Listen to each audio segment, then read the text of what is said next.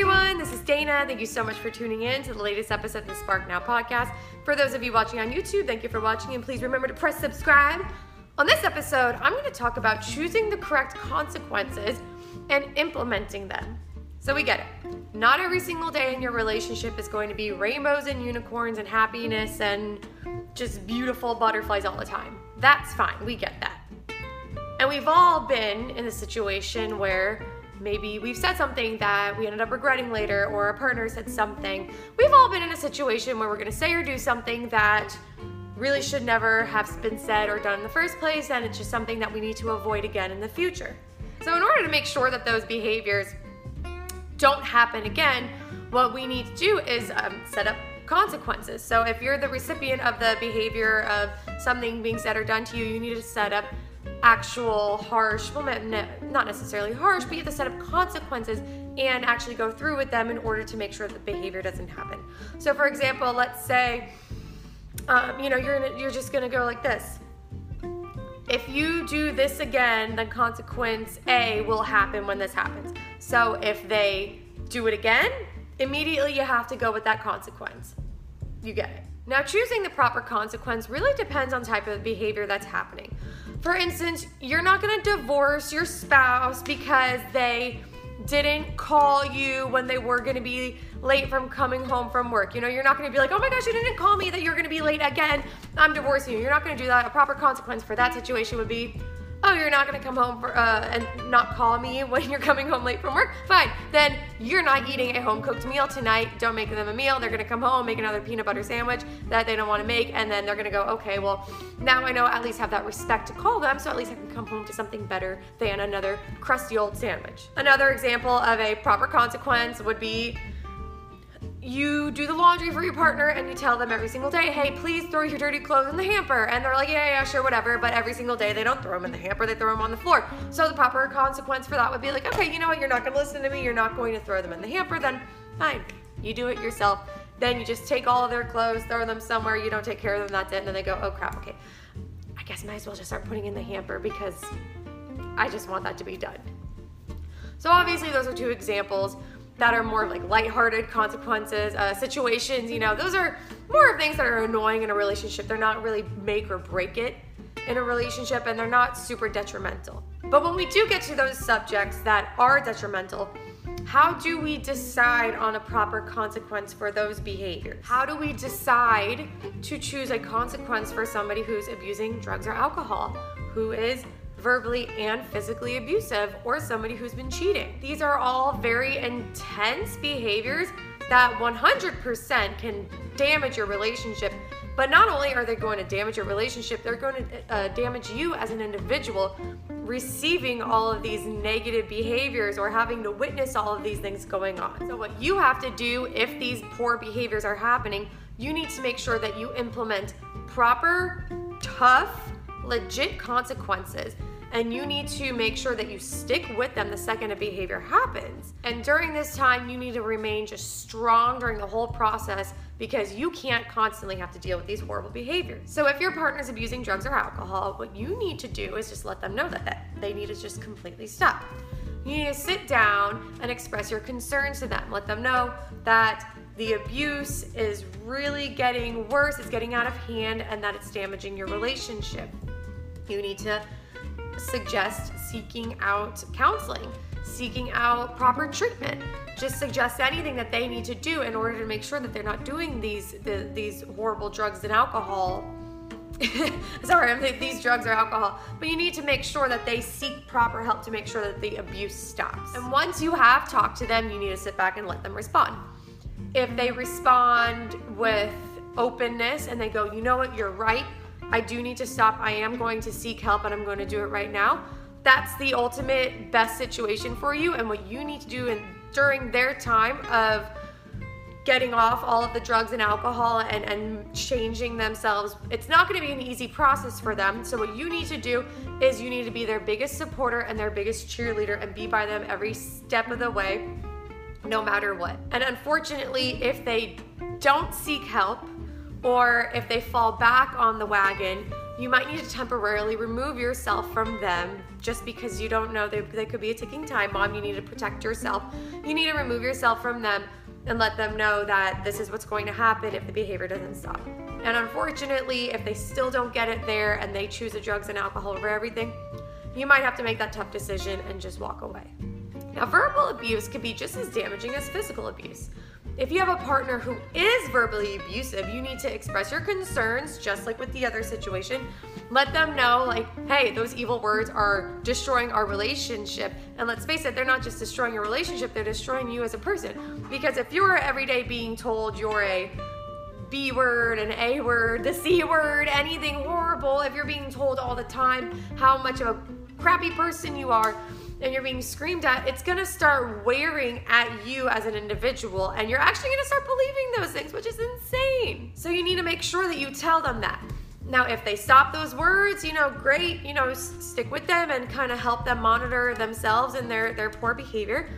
But if they decide that they don't want to change their behavior, what you need to do for yourself is immediately start to walk away. If they begin to call you names, if they begin to raise your voice, don't respond to them, simply walk away. And if they chase after you, lock yourself in a room, or maybe even just leave for a little bit. If they continue the behavior and it's not gonna stop, once again, like the other situation when I said with drugs and alcohol, temporarily remove yourself for a few days, maybe a week or two, stay at a friend or family member's house, and then let them see, like, this is what's going to happen if you don't stop this verbal abuse. Unfortunately, if they continue to do it,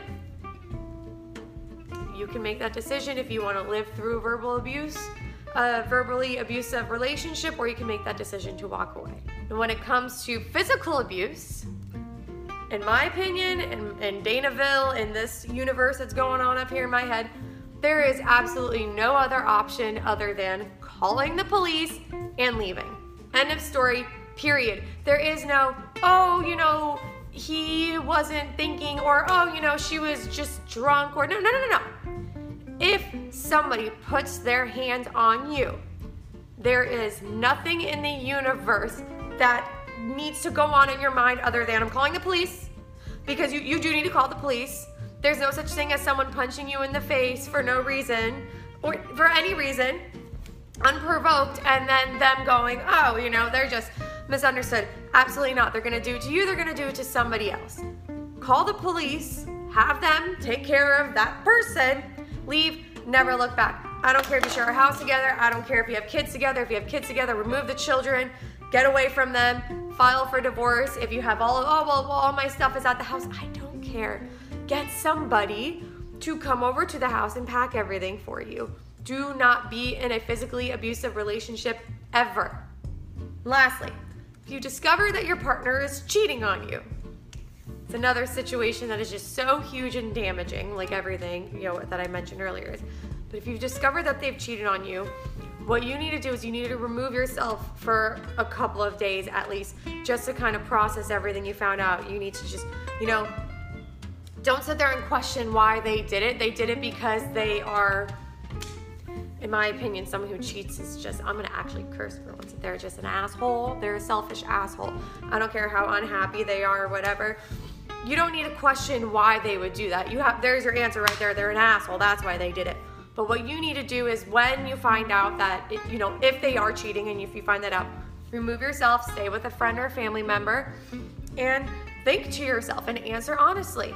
Do I want to stay with this person? Can I ever forgive them? Can I ever trust them again? If you make that decision that you go, yes, I do want to stick it out with them. I do want to stay with them. I can forgive them and I can trust them. You need to sit down and, talk to them and then ask them point blank, do you want to stay with me? Hopefully, after all the damage they've already done, they don't continue to cause more damage and lie to you. Hopefully they're honest. And if they say, yes, I do want to continue to make this work, then okay, you need to lay out some ground rules. You're gonna have to baby them for a little bit. No phone, we're gonna share a phone for the next year. There's no more going out, no more separate boys' nights or no more separate girls' nights, no more anything other than you go to work, you come home, work on the relationship together. That's it. You need to seek out proper assistance, whether it's from a marriage counselor, a pastor, a close friend or family member, a mentor, somebody who can be open and honest with you both and give you both strategies that will help you grow together and heal together. Now, if you are sitting there by yourself, so let's go back to the beginning, go back to the beginning of this example. Now, if you're sitting there, you're talking to yourself, and you ask yourself, do I want to stay with them? And you answer, no, I don't want to stay with them because I know for a fact I will never be able to trust them again, and I will never be able to forgive them. And you need to tell them, go to them, be like, hey, I can't live with you. This relationship is over. And then you need to walk. And if they're going to come back to you a million times over, don't let a moment of weakness allow them to come back in. You need to remain strong during that process, because there might be a time where they come and say, and this isn't just for cheating, now this is for anything else, verbal, physical abuse, and drug and alcohol abuse. You know, there's going to be times where they come to you and they say, oh, I'm changed, look at me, I'm a changed person, I haven't touched whiskey or vodka in 3 months, and I haven't, I've been seeking help for this, that. You need to be strong. You need to understand that you left for a reason. And unfortunately, a lot of times, from my personal experience, people don't necessarily change. Not all people, because there are people who make these like miraculous growths and then they're able to change. But for the most part, I've witnessed that people don't really change. And if you do make a decision ever to leave, then you need to stick with your guns, be alone, don't allow that person back into your life, and just be strong for yourself and grow for yourself. Creating and implementing proper boundaries is so important for any relationship. They make sure that certain behaviors are not done again. It establishes, here are the boundaries and this is what's going to happen, that if you cross the boundaries, so it establishes proper boundaries, and it also helps to ensure that you're not going to be walked all over. Hey, if you do this, then I'm going to do this to you. You're not going to get away with it. It's not going to happen. Now, unfortunately, none of us are perfect. We're all human, so there's going to be times where there's going to be a slip up here or there. Be understanding of the slip ups, but also still implement those proper consequences to let them know that even slip ups are not allowed in these situations. And whether or not you decide to stay in the relationship and stick it out and hope that they change, or if you decide to leave, to make sure to remember that your emotional and overall inner health, mental and emotional health is so important, and it is so detrimental to not just your relationship, but to you as an individual, and you are always worth it. So please keep that in mind, and remember that if there's ever a situation where someone puts your hands on you, call the police and leave. I cannot stress that enough. I don't understand it. Anyways, tangent done. Alrighty guys, that's all I have for today. I love you all dearly, and I will talk to you soon. See you later.